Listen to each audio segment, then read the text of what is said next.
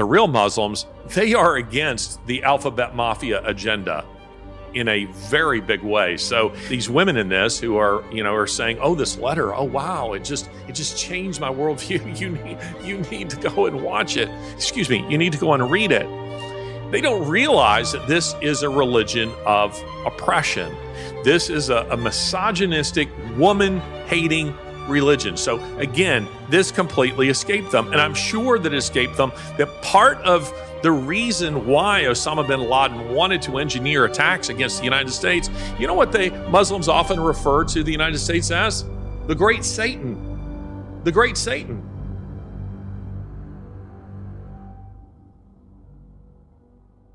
This morning I read Letter to America, which is Osama bin Laden's letter to America explaining why he attacked Americans. And I am ashamed to say that I not only have never read this letter, but I didn't even know this letter existed. It's wild, and everyone should read it. If you haven't read it yet, read it. However, be forewarned that this has left me very disillusioned, and I feel the same exact way I felt when I was deconstructing Christianity. I feel a little bit just confused, like I have entered into another timeline. What is this? And yeah, so go read it. So I just read A Letter to America, and I will never look at life the same. I will never look at this country the same. Please read it. And if you have read it, let me know if you are also going through an existential crisis in this very moment, because in the last 20 minutes, my entire viewpoint on the entire life I have believed and I have lived has changed. Please read that entire letter. I need everyone to stop what they're doing right now and go read. It's literally 2 pages. Go read A Letter to America. And please come back here and just let me know what you think, because I feel like I'm going through like an existential crisis right now, and a lot of people are. So I just need someone else to be feeling this too.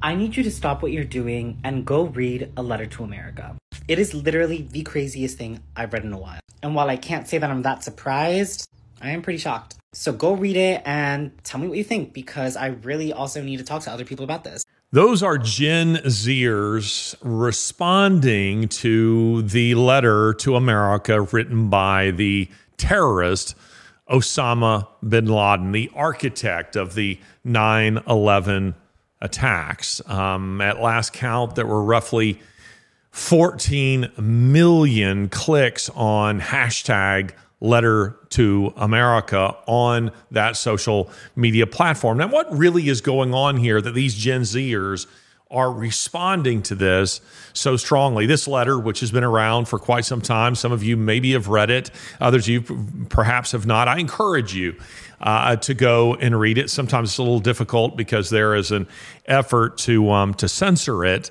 but it's only, as one of them says here, it's only just a couple of pages long. It's very straightforward, even in translation, and easy to read. Well, you have the first woman who says that reading it has, quote, left her disillusioned. The second woman says that it has left her in, quote, an existential crisis, and that it only took 20 minutes, just 20 minutes to change her outlook on life completely, it seems. And the third woman, and then the fourth person, who was a guy, I think, simply parrot what the first two said.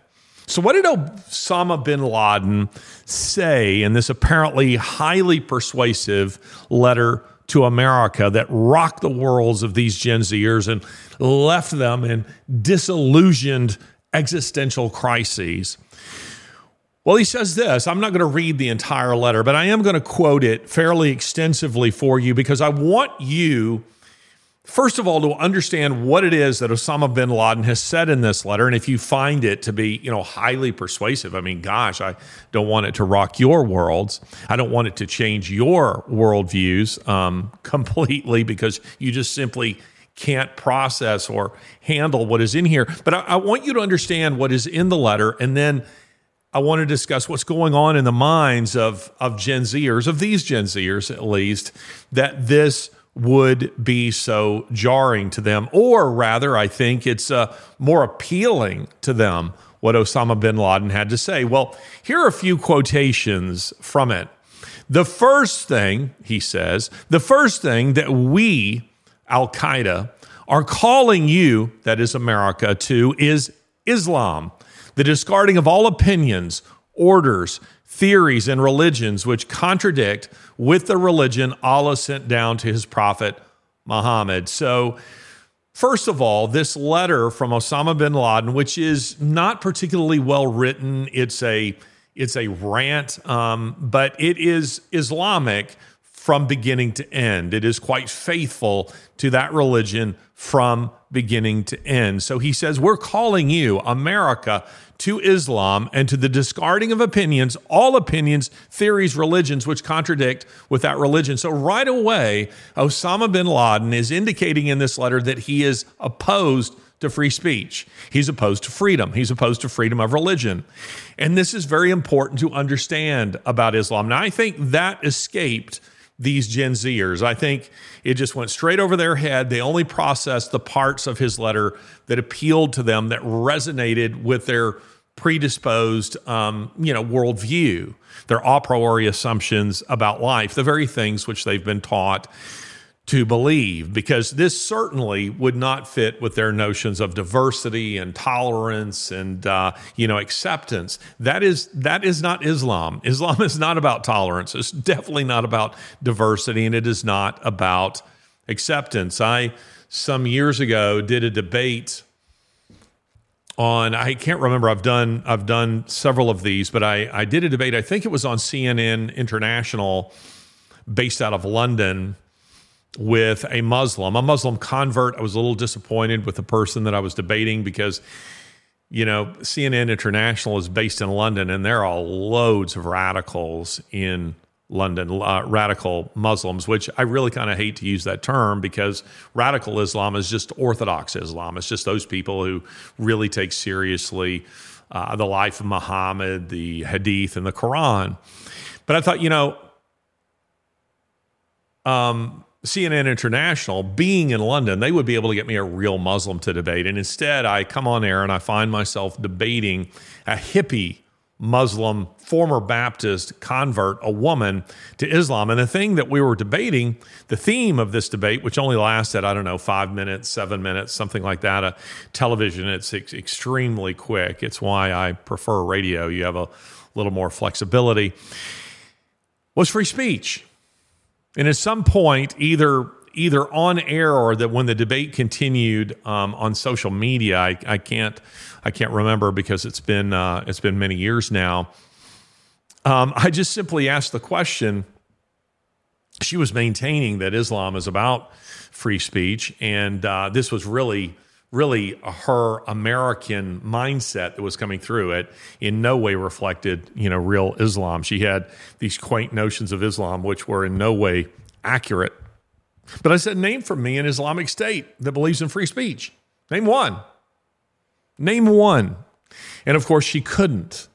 And thus the debate was over. And this is what Osama bin Laden is saying in this letter. The first thing we are calling you to is Islam, the discarding of all opinions, orders, theories, and religions which contradict the religion Allah sent down to his prophet Muhammad. So right away, we see that he is opposed to freedom of just about every kind. Now, again, I don't think these Gen Zers picked up on that. I think that just skated right by them. Then he says this, as any real Muslim would say this, not the ones who are like Methodists, who don't really take their holy writings particularly seriously, but I mean the real hardcore Quran-believing Muslims.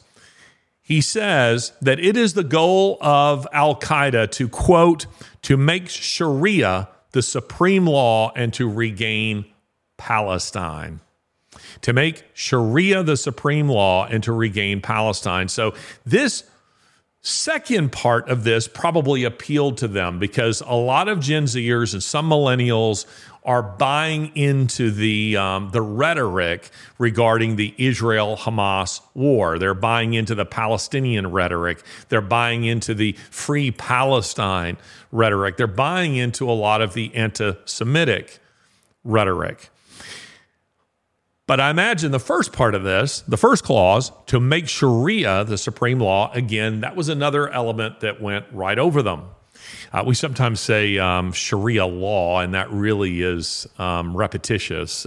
Sharia means law, but it is Islamic law. It is the thing that leads to women wearing burqas and hijabs, and it is the thing that leads to everyone living a kind of cookie-cutter sort of life. It is the thing that leads to stonings. It is the thing that leads to human degradation, to a bondage on the human spirit, as it is in every Islamic state you care to name.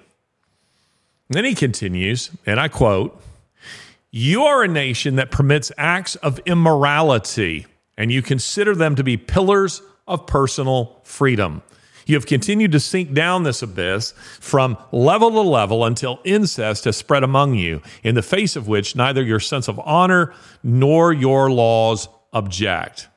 Now here we hit on a point where I think Christians and many social conservatives would say,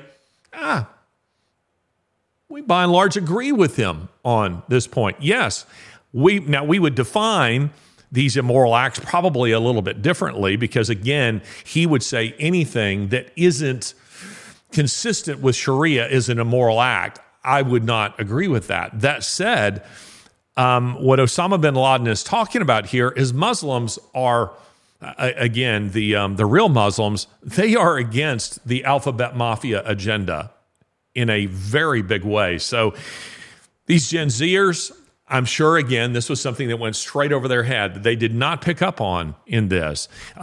Islam is, these women in this who are saying, "Oh, this letter, oh wow, it just changed my worldview. You need to go and watch it. Excuse me, you need to go and read it." They don't realize that this is a religion of oppression. This is a misogynistic, woman-hating religion. So again, this completely escaped them. And I'm sure that it escaped them that part of the reason why Osama bin Laden wanted to engineer attacks against the United States, you know what Muslims often refer to the United States as? The Great Satan.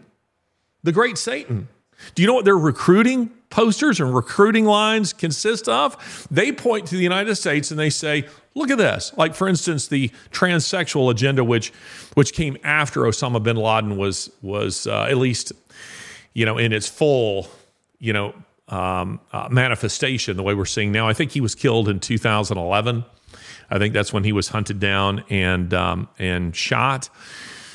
But they would point to things like men saying they're women and women saying they're men. They would point to things like Leah Thomas. They would point to things like so-called Rachel Levine. They would point to Sam Brinton. And they would say, see, these are individuals that can't tell. This is a country, a civilization. They cannot tell the difference between men and women, much less between right and wrong, or even between man and animal. Join us. Help us destroy the great Satan. Everyone's going to encounter pain in their life. The questions deal with the degree of one's pain and the source of one's pain and how we deal with our pain. In this course, I'm speaking very personally about my own pain and some of the lessons that I've learned in coping with pain, how we minister to people with pain, and what kind of perspective are we to have on the big questions that surround pain and human suffering?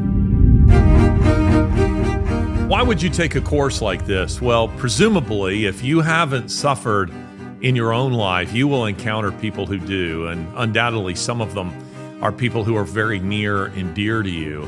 I think it'd be very helpful for you to take a course like this in order to understand what they're experiencing and the way that you minister to people in those kinds of circumstances. So I'd love for you to take this course of mine. And I want to tell you this, that when you subscribe to Tome, you get access not just to my course, but to more than 100 other courses that are dealing with very practical issues and assisting you in living and in flourishing. So where can you get this course? Well, you can't get it at Amazon. You can't get it at Apple. You can't get it at Netflix. You can only get it at Tome. So I want you to go to tomeapp.com/pain to learn more about my course. Let's get back to the podcast.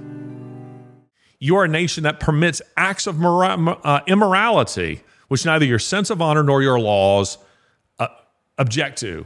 And there's a lot of truth to that. We probably have to own that. But I don't think Gen Z is picking up on that. That's not the part of this letter that resonates with them. And there's no telling.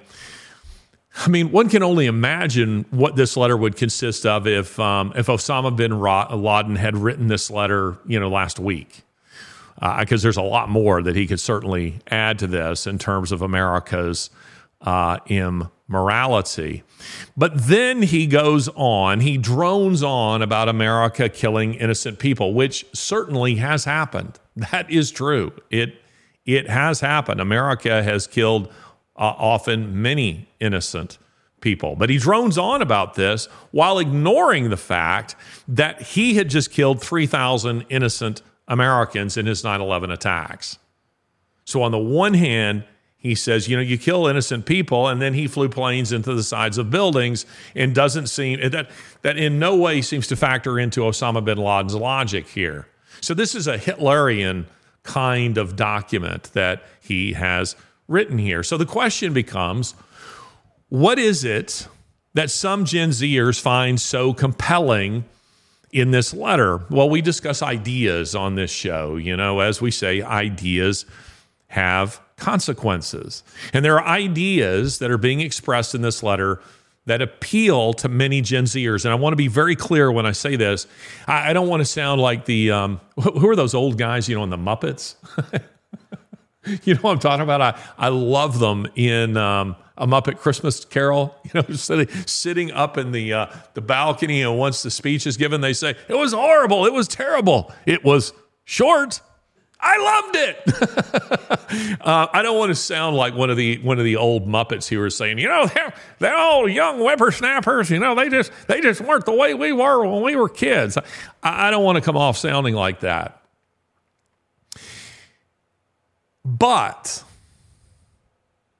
there are a number of Gen Zers who have found this letter very compelling. Again, I don't think this is representative of all Gen Zers, but it is representative of a significant minority. Again, at last count, at about the time we began airing this particular episode or recording it, there were about 14 million views. Now, Kim Kardashian probably gets more than that for her breakfast, but regardless, that's a lot of people. And not all of them are people who, some of them be people like me or you who are perhaps clicking on that because they're interested in the topic and they want to read, what's happening there. But as these videos indicate, there are a number of Gen Zers who are not properly processing this. So what is it? What is it in Osama bin Laden's letter that they find so jarring, that should leave them with existential crises, that should shatter their view of the world in a mere 20 minutes? Well, in addition to the America and Jew-hating theme that runs throughout Osama bin Laden's letter, he says three things that hit the sweet spot with this generation. The first is environmental. It's actually quite surprising. This part did jar me because I didn't expect it. When I first read this, you would not think Osama bin Laden would include anything about the environment. I'm not sure that he actually believed it. This may have been an effort to kind of hook some Westerners with this, but he says this: you have destroyed nature with your industrial waste and gases more than any other nation in history.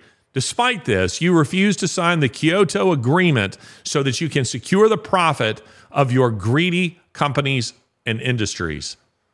Osama bin Laden, he is here trying to sound like he's a man of the people. You know, Osama bin Laden's net worth was roughly about 50 million.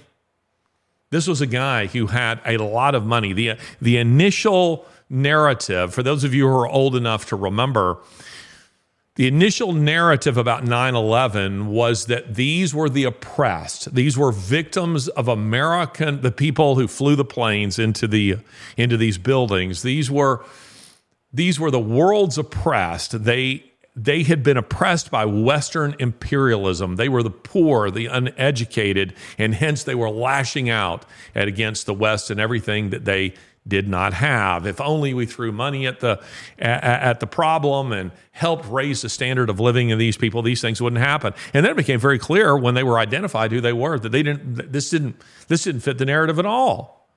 They were educated. They had wealth.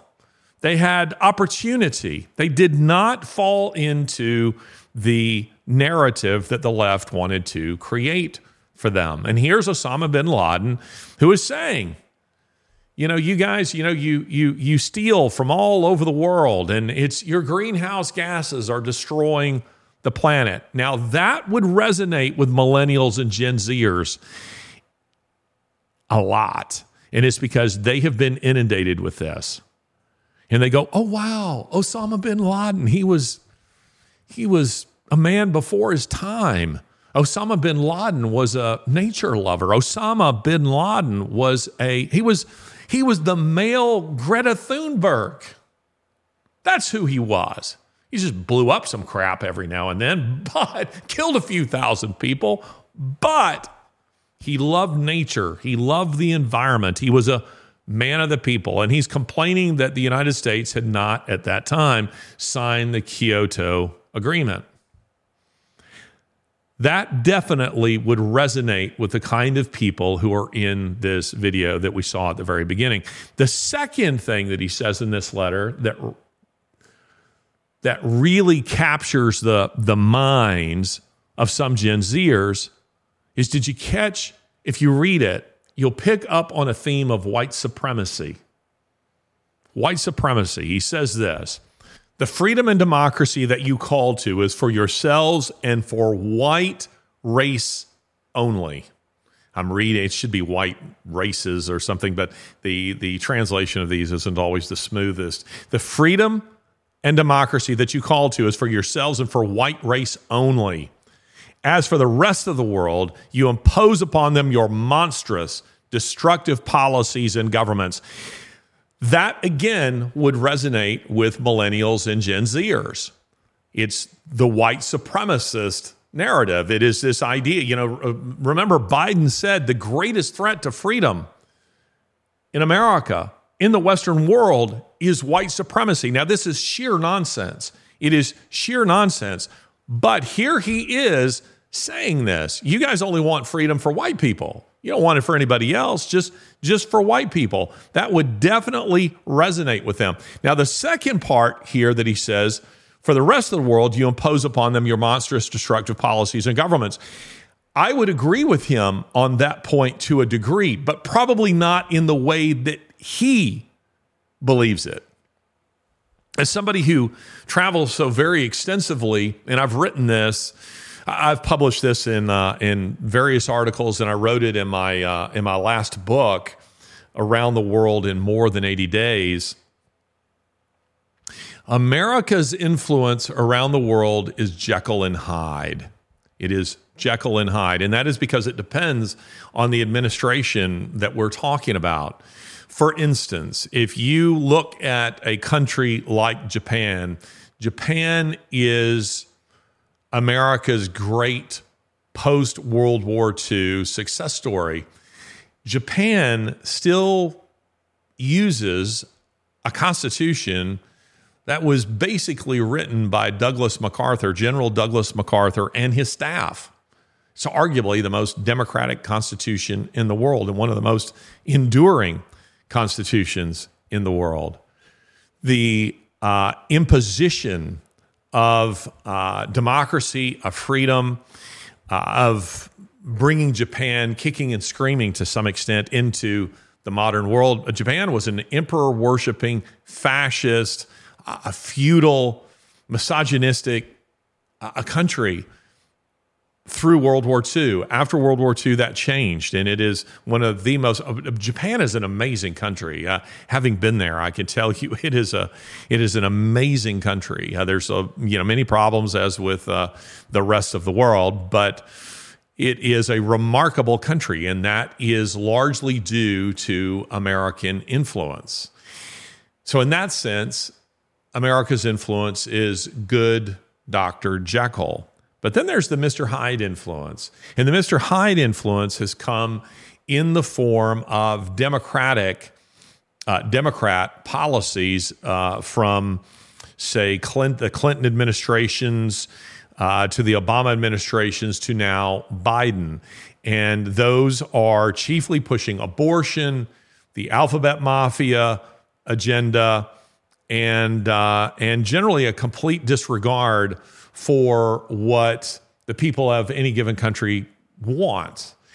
We are seeing this in South America.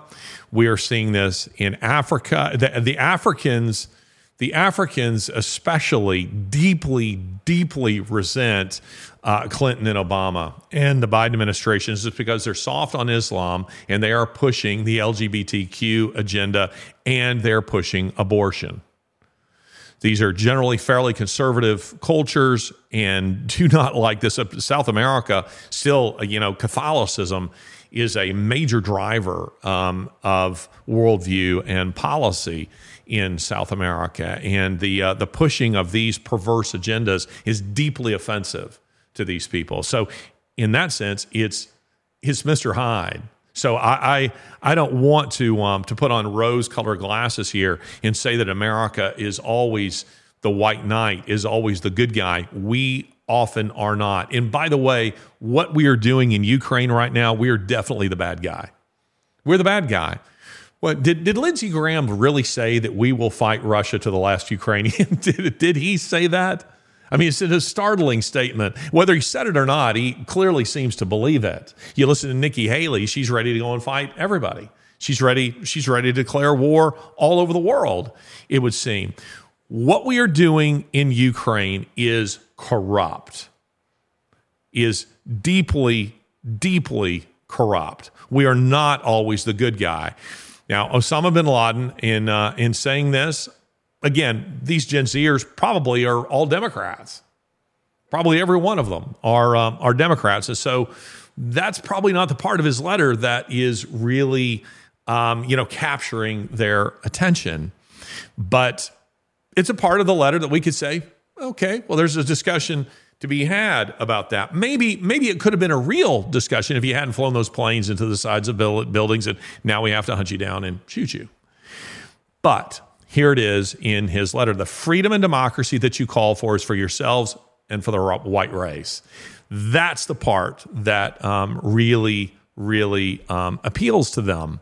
And then the third thing in his letter that I think Gen Zers and some millennials would find very appealing is the sense of mission. He's calling them to mission.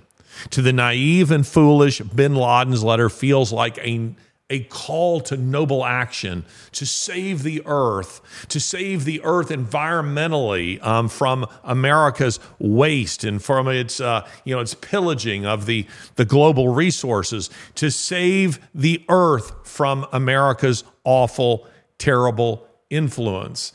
And again, this is a generation that has been taught to hate their country, which has given them everything. They've been taught to hate their country. This is very insightful, and some of you have heard me say this. I've put it on social media. I've put it on Twitter. I really don't want to call it X. X just doesn't appeal. It just doesn't roll off the tongue. Twitter works. Twitter is a much better name. But I've put this quotation. I wrote it down at the time that he said it. My son Zachary, who is a Gen Zer, he said this of his own generation. My generation is loving this, meaning the chaos that we've been witnessing for the last several years. My generation is loving this because they want their lives to be like a movie. They don't care what the plot line is. They just want constant drama. It'll be too late when they discover that it's at the cost of everything they love. Wow, when he said that, I thought that is spot on. And for generation, instead of calling them Gen Zers, maybe a better name is Generation Selfie. For a generation that has been taught to be obsessed with self, to be obsessed with media, to be obsessed with the superficial rather than the substantive, this sounds exactly right. My generation is loving this because they want their lives to be like a movie. They don't care what the plot line is. They just want constant drama. I remember when I was an undergraduate, one of my English professors, she spoke of, one day she was just kind of irritated because there were, I guess, I don't know what had happened, but maybe a number of students who said they couldn't take the quiz or couldn't take the test or weren't ready or something. And she said, there are drama people. There are drama people. There are people who just have constant drama. And when they don't have drama, they have to create it. And that reminds me of something a friend of mine who is practically a PGA golfer. He's just a tremendous golfer. His name is Mark Miller. Mark, if you're watching, here's to you. And I don't know if he's still a scratch golfer. And I have to say this, I'm not a golfer, so I'm really not that knowledgeable of golf. But I have been out with him a couple of times, and I've watched him, and I've also seen other guys who are, 15, 20 over par. And here's a guy who's, is golfing almost right at par. And I remember asking him on one occasion, did you ever think about going pro? Did you ever think about going pro? And he said this, and I've never forgotten this because it's insightful as it applies to other things. He said, whenever I would be out on the course and say golfing significantly below par, and I become aware of that, he said, I would begin to tense up, and I'd begin to slice one here and there, and I wouldn't golf as well. And he said, every golfer has a comfort zone. He has a comfort zone where he's mentally comfortable with how he's golfing. And he said, for me, it's at par, maybe slightly above par. But if I get much below that, then I start, mentally, I begin to tense up. Now, that is interesting to me because, you think of a guy like, let's say Tiger Woods, when Tiger Woods was really great. Tiger Woods probably had a comfort zone that was well below par. I mean, that was where he was happiest. That was where he did his best golfing. And when he was above it is probably when he tensed up, not when he was below it. But I've thought about that as it applies to an entire generation.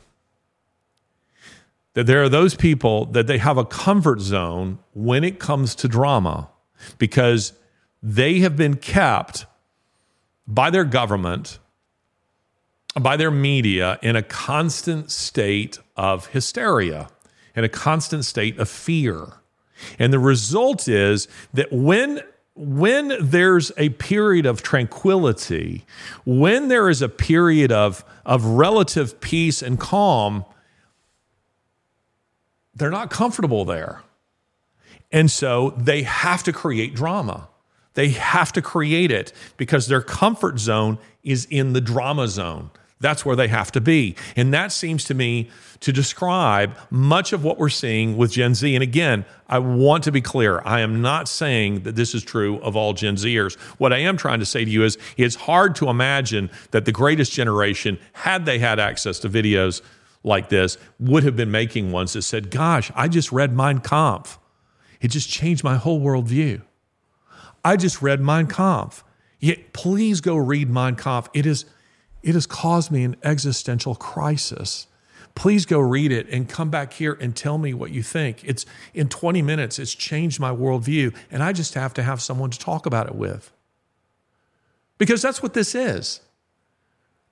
It's not a big book like Mein Kampf, but it's contains the same kind of ideas. It's anti-Semitic, it's anti-free, it's anti-American. It is a hateful letter. And just like Mein Kampf, both Adolf Hitler and Osama bin Laden had massive blind spots about their own wicked deeds.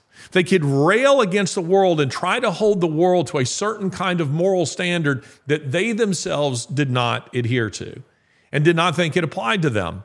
Osama bin Laden can carry on about planes flying into the sides of buildings and, he didn't carry on about that. He can carry on about the United States killing innocents, but ignores the fact that he just ordered planes into the sides of buildings, killing 3,000 innocent people. He makes no mention of that. He couldn't care less. Those rules don't apply to him. But for Gen Zers, who I think it's almost as if they went through this letter and that there were certain passages that for them were highlighted that they read and they missed the larger context of the letter, which is Islam. You think Gen Zers are, by and large, really interested in what real Islam is? Some of them convert to Islam. Was it Sinead O'Connor who converted to Islam? I think it was. And I think she just recently died, in the last couple of years. She converted to Islam. It wasn't this Islam.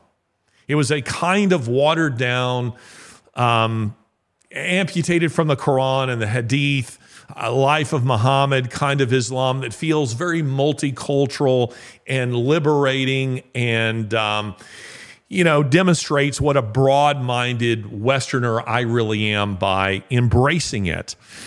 They might be interested in converting to something like that, but not the real stuff, not the stuff that you see in the Middle East, not the stuff that you see in the no-go zones in Europe, and not the Islam that you see spreading throughout Africa. They don't care what the plot line of their movie is. They just want constant drama. Now, again, I'm not going to read the whole letter, but I do encourage you to do so. In a story about this I think it was in The Guardian initially printed the whole letter, but they then went and took it down. You can go and type Osama bin Laden letter and Guardian in, and you'll pull it up, and you'll see that they now have a note that says, we initially had the letter here, but we have since taken it down. You can find it somewhere else. But they did because there were complaints that the letter was being published by The Guardian. After complaints, TikTok claims they began suppressing the hashtag. They removed the hashtag Letter to America, and they began suppressing the letter, which they had facilitated spread in the first place. Their spokesman became quite defensive and said, hey, look, this is really a big nothing. 14 million views is really nothing on this platform. There are many other things that get more views, and this just really isn't a big deal. But I want to say this. I'm against censorship of this letter. I'm strongly against censorship of this letter, the same way that I'm against the censorship of Mein Kampf. There have been lefties who, upon seeing my library, will see William Shire, his big volume, The Rise and Fall of the Third Reich. And the old volume of that, that was published, I think it was first published in the 1960s, maybe 1970s. I can't remember the date of publication of that book. It's excellent. It is superb. And by the way, the Audible version of it, read by Grover Gardner, is awesome.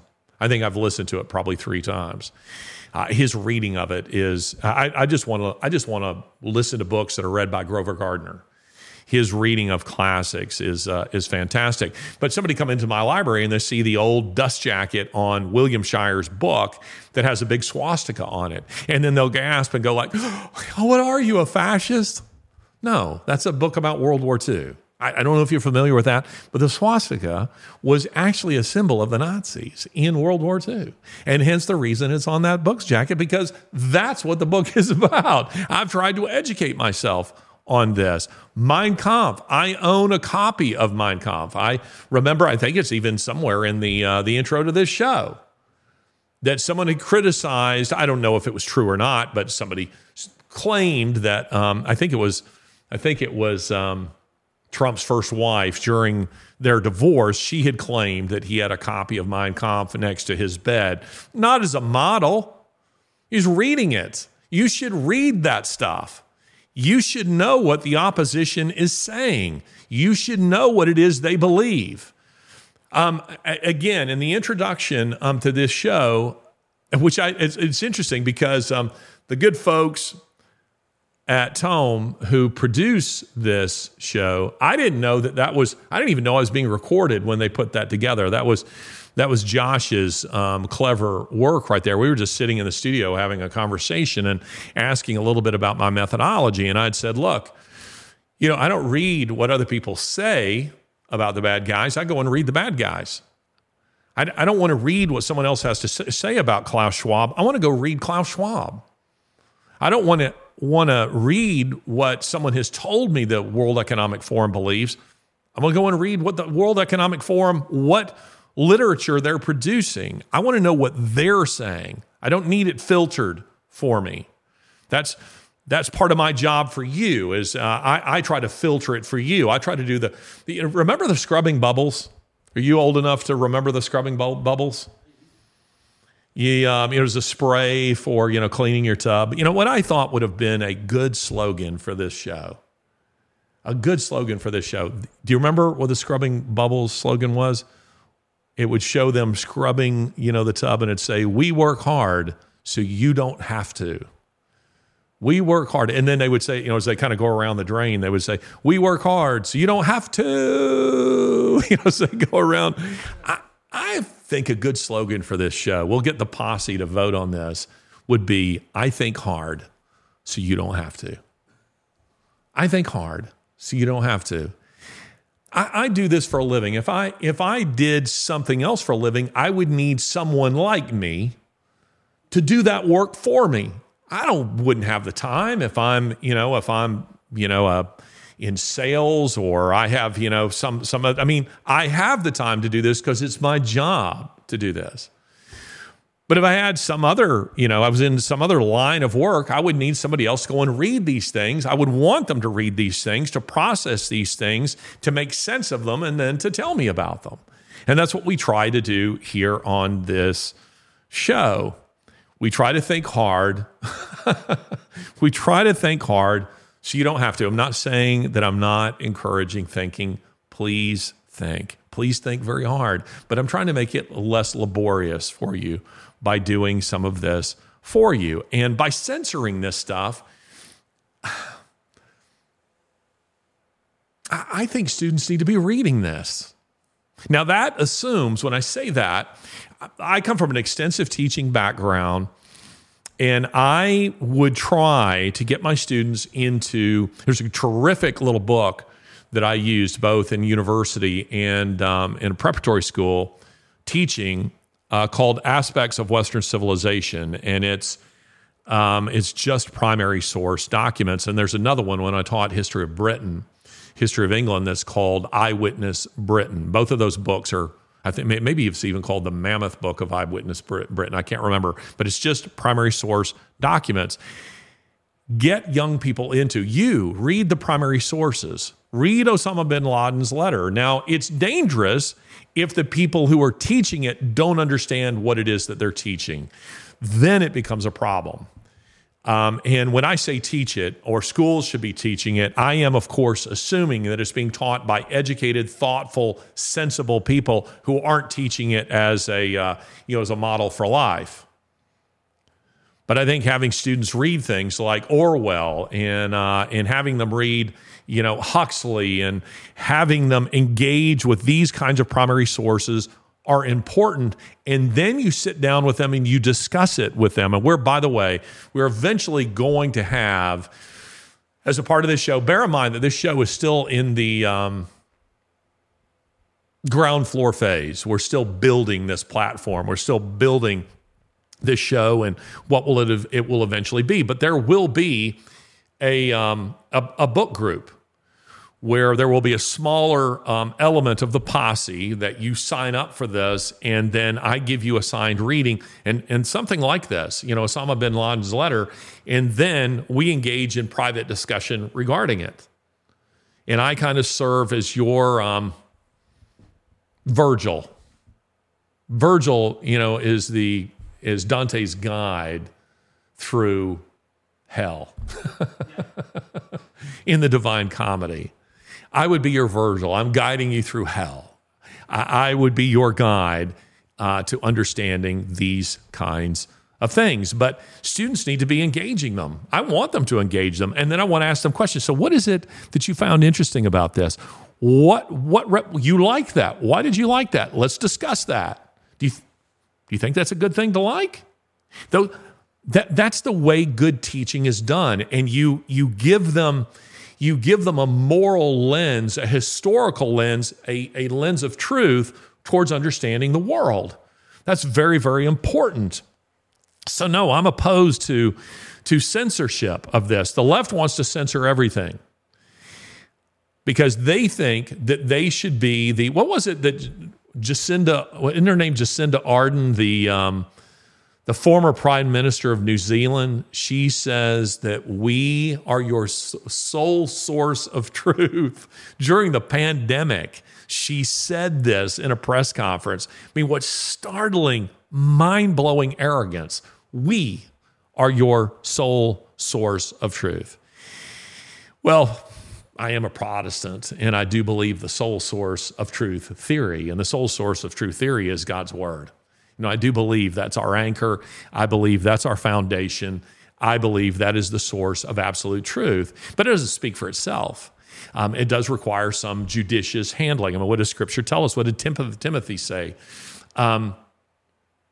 Show yourself approved as good workmen, rightly dividing, rightly handling, the word of truth. Well, that applies to other things as well.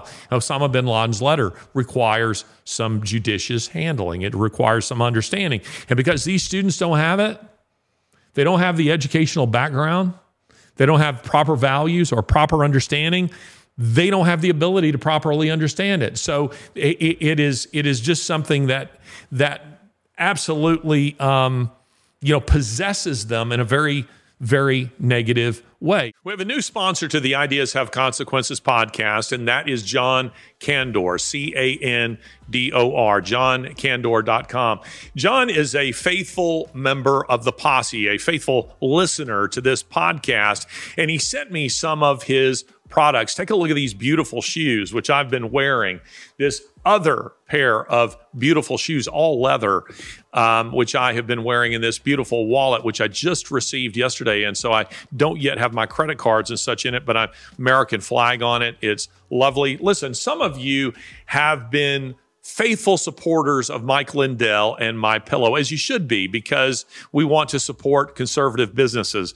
Maybe you're tired of pillows and sheets and slippers. Well, Christmas is coming, and these kind of leather goods are just fantastic. I personally love leather goods. I really do. And this stuff is fantastic. Take a look at this travel bag, which is really beautiful. It is handcrafted, and you will find it all on johncandor.com. Support John. Support his work. Christmas is coming. Members of your family are going to love this stuff. I know it. So johncandor.com. So how did we get here? How did we get to a place where you have some Gen Zers, some millennials producing videos like this? And by the way, there are even some on TikTok that are celebrating 9/11 like, yes, America deserved it. America deserved it. Those 3,000 people, they deserve to die. Yay, Osama bin Laden. Well, I think you're given a clue in what the first woman said. Quote, "This has left me disillusioned, and I feel the same exact way as I felt when I was deconstructing Christianity." Did you pick up on that? Did you hear that in there? When I was deconstructing Christianity. There's a link between what these TikTok Gen Zers are doing and the decline of Christianity in the West, and specifically in the hearts and minds of these Gen Zers. Her disillusionment began with the deconstruction of whatever faith in God she had, leaving her without intellectual or spiritual immunity to the evil ideas that would pollute her mind and destroy her soul.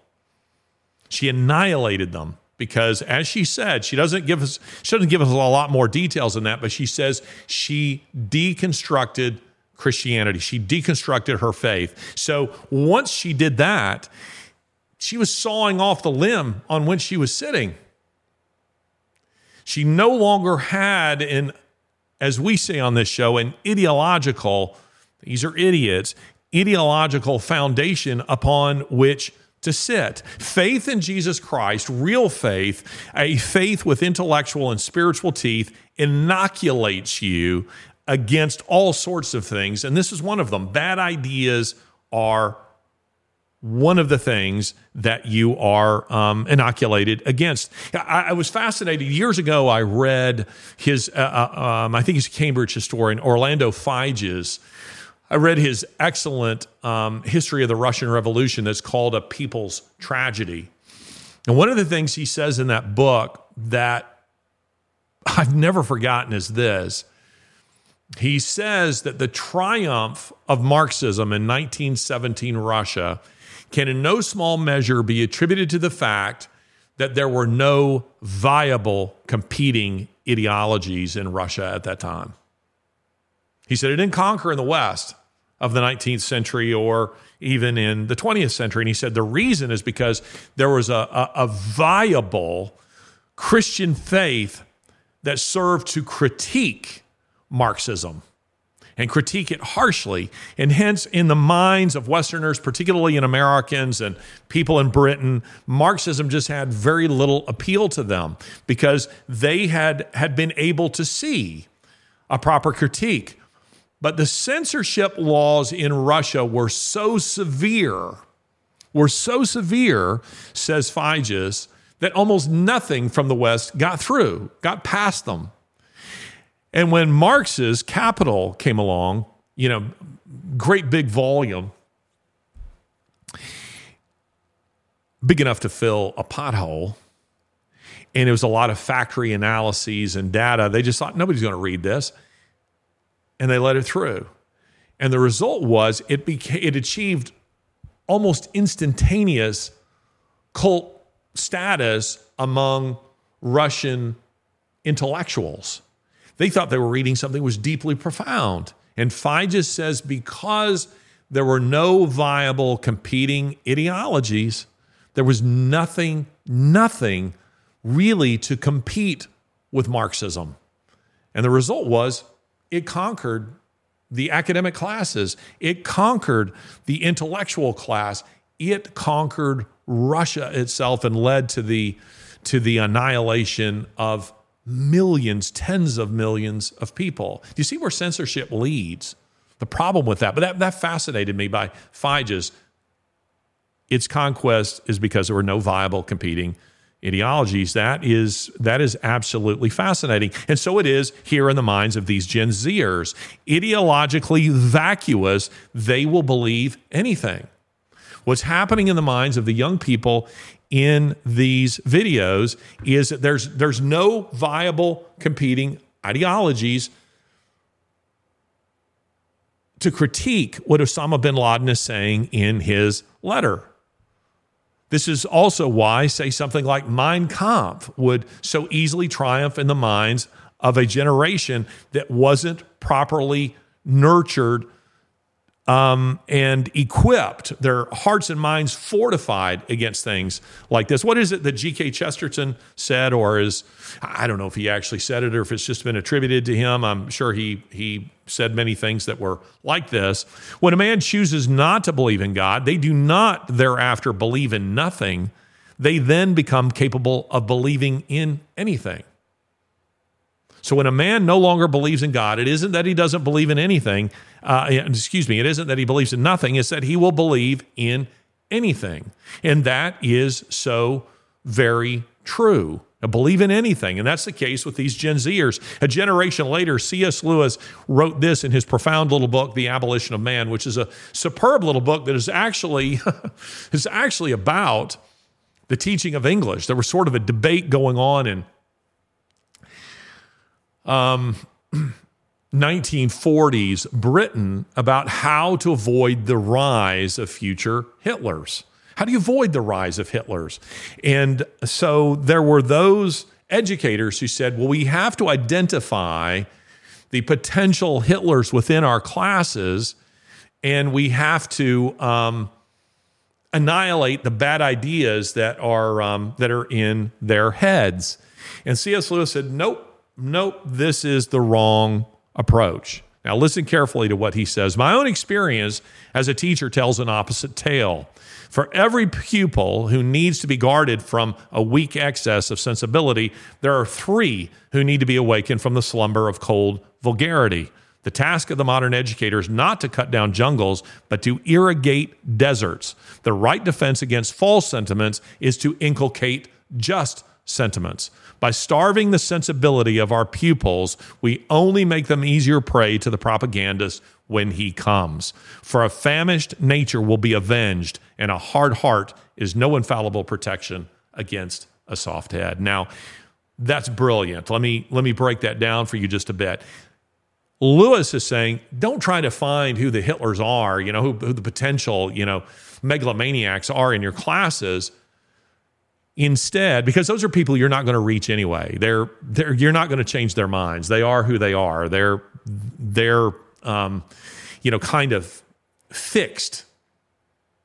Or maybe I should put it the other way. They're broken.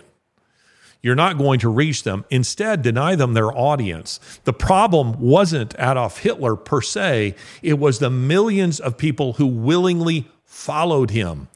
Listen to what he says here. By starving the sensibility of our pupils, we only make them easier prey to the propagandist when he comes. For a famished nature will be avenged, and a hard heart is no infallible protection against a soft head. In this case, the propagandist is Osama bin Laden. He's come along with his letter, post-mortem. And his letter is now affecting a generation of soft heads. They have soft heads. They have not been inculcated with just sentiments, and thus, says Lewis, they're easy prey to the propagandist when he comes, spreading false sentiments. If their hearts and minds had been fortified, then Adolf Hitler is just a crank, speaking at Speaker's Corner, spouting strange ideas that people go by and think he's an oddity and slightly amusing. But he's not an individual with power. He's not an individual who can control an entire country. How does it happen? It happens because you have generations of young people who are not properly inoculated against bad ideas. And that famished nature, says Lewis, is avenged. And it is avenged by them seizing upon bad ideas and believing them. It's interesting because when I was living in Europe, a little town where I was, a young man, a blue-eyed, blonde-headed French kid, I wrote an article about this for USA Today. He did not come from a Muslim family. He just came from a traditional, French family of, shall we say, vaguely Catholic, you might say. But he was without purpose. And this young man, what does he do? And men want mission. People want mission, but young men in particular, they want challenges. That's why, the Army found it so successful with that advertising campaign in the 1980s. We do more before 9 a.m. than most people do all day. The idea being we jump out of airplanes, we rappel out of helicopters, we go and kick down the doors of bad guys. We are the United States Army. You want mission, come and join us. The Marine Corps, very similar kind of imagery that is used. Well, Al-Qaeda uses Islamic radicals. They all use similar kind of imagery. Great Satan, help us fight the great Satan. Help us, free the oppressed peoples of the world. And here you have this kid by the name of Simon Lebrun. Simon Lebrun, again, blue-eyed, blonde French kid, no Muslim background whatsoever, but he started going to the mosque in his town, and he was soon radicalized. He joins the mosque in Toulouse, and then the next thing you know, the people in his hometown are seeing him. He has traveled to the Middle East. He's on television burning his French passport, and he's joined ISIS. He's joined ISIS. How did it happen? Because he had a soft head. He had a soft head, and he was looking for mission. He wanted mission, and he didn't have it. Ideas, as we say on this show, ladies and gentlemen, have consequences, and bad ideas have consequences. Did you happen to see this past week that Ayaan Hirsi Ali, do you know who I'm talking about? Ayaan Hirsi Ali. She's a very interesting woman. She's married to Neil Ferguson, who was, I don't know where he is anymore. He's an Oxford-educated Harvard historian who is now at Stanford University. And he wrote a book called Civilization, the West and the Rest, which is a very compelling read. It was a bestseller, I don't know, maybe 10 years ago. It's very interesting.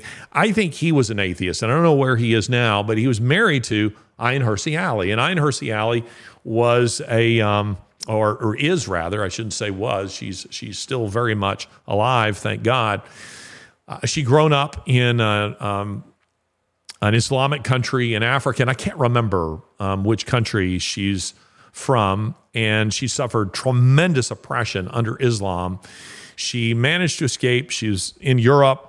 She became an atheist. She declared herself an atheist, and she's been a much celebrated atheist among guys like Richard Dawkins and, the late Christopher Hitchens and Sam Harris and all of these people. She was weaponized by the so-called new atheists against Islam, because this was a woman who was speaking out very truthfully about the horrors of Islam, the oppression of Islam, the treatment of women in Islam. Well, this past week, or last couple of weeks, she came out with an article. She's now a fellow at the Hoover Institute at Stanford University. And she came out with a fascinating article on Unheard, in which she says why I'm now a Christian. You have to read this. You have to go and read this, people. And she's using the title Bertrand Russell, the famed atheist of a century ago. Bertrand Russell famously, wrote something called Why I Am Not a Christian. And now here she is saying why I am a Christian. And why is she a Christian? She says, because something I have been screaming from the rooftops and have written in my books for the last 20 years. And she has come to the conclusion that secularism, that is atheism, is no defense against the march of Islam. It is no defense against the march of Islam. She says this: atheism can't equip us for civilizational war, and we are in civilizational war. It can't. And I don't know if she's seen this, but if she watched these videos of these Gen Zers, she would say, this is exactly what I'm talking about. They have been taught a secular worldview, which there's nothing compelling in that. And that just gets annihilated by Islam, because Islam gives a sense of mission. There is a God. There's a sense of purpose. There's a sense of divine purpose. What does secularism say? It says you are an accident in time and space, a chemical accident in time and space. Your life has no meaning other than that which you give to it. It's atheism. There's nothing compelling about atheism. I've actually had interesting conversations with the new atheists about this very thing privately, who will admit to you that what I'm telling you is true. They don't want to say it publicly, but they will admit that this is absolutely true. And Ayaan Hirsi Ali came to the conclusion, atheism offered me nothing. It's why I became a Christian. A generation, ladies and gentlemen, without defenses against false sentiments are easy prey for the propagandist when he comes. And when you're without ideas, you're without principles. And when you're without principles, you're anchored in nothing but your feelings, which is no anchor at all. It's what I have called on a previous show, Christian-ish. Christian-ish. Instead of eternal principles, your life is guided by vague inner promptings and a wishy-washy sentimentality.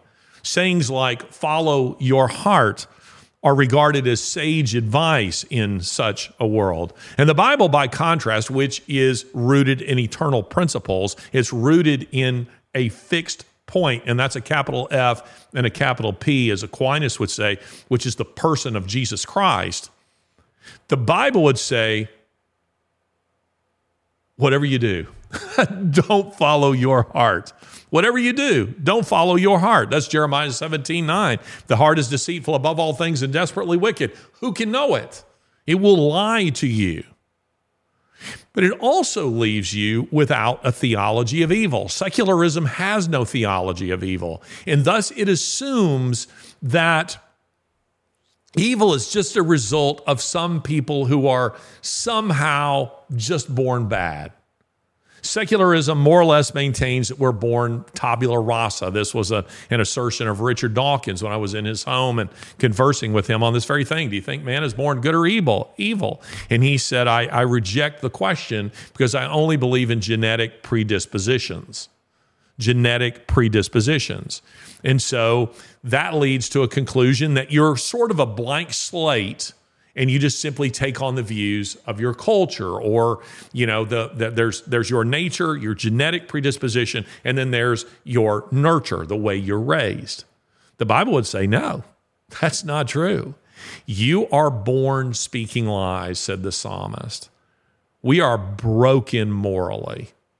We are broken morally, and hence we must be inculcated with, as C.S. Lewis says, that is taught, if you prefer that word to inculcation, which can sound a little uppity. You must be taught proper sentiments. You must be taught truth. For evil to exist, you must have a theology. And to have a theology, you must have a belief in God. And that requires sound teaching and sound preaching. This is a generation that is, according to the data, nuns. You've seen that term, nuns. Nuns means that that's not nuns as in like Catholic nuns, N-U-N-S. That's N-O-N-E-S. None. When clicking, checking boxes, what are you, Christian, Muslim, whatever, they click none. None of the above. I'm not any of this. And so they don't identify, by and large, they don't identify as anything religiously speaking. So they're very naive about the world because they have no theology of evil. And that, I think, ladies and gentlemen, is extremely important. Now, there's a lot more that I could say on this topic, but I just want to end with this. I want to leave you with this thought. When you see Gen Zers celebrating figures like, we'll put it up on the screen, figures like Che Guevara, the murderous, Marxist revolutionary. I was in Cuba. Was it last year I was in Cuba? I can't remember now. But you saw Che Guevara's picture all over the place. And we'll put on the screen here a picture that I snapped in, not just in Cuba, but in Dominican Republic at a cigar shop. And there's a picture of Che Guevara, lighting up as though he's somebody who's worthy of emulation. Che Guevara, ladies and gentlemen, was a murderous thug. He was a thug. And yet you will see a lot of young people who will have his image on their T-shirts. I bought for my boys a T-shirt that says Che Guevara's picture, and it says douchebag. That's what it says, douchebag. And I thought, hey, you can jar your own generation by wearing this. Well, this will lead to some interesting conversation. My boys are all prepared to have those kinds of conversations, but you can go online and you can find these T-shirts, and I encourage you to own one. Make a good Christmas present. I gave it to my boys at Christmas. We'll put that up on the screen as well. But Che Guevara being celebrated as a hero. Why is he being celebrated as a hero? Because, and I want to emphasize this, when I'm complaining about elements of Gen Z or millennials, really what I'm complaining about is those generations that have failed them. You have been failed. You have been failed often, not always, by your parents, often, not always, by your teachers, and often, not always, by your governments that have promoted these false views of history. I was flying back from, Argentina, I think.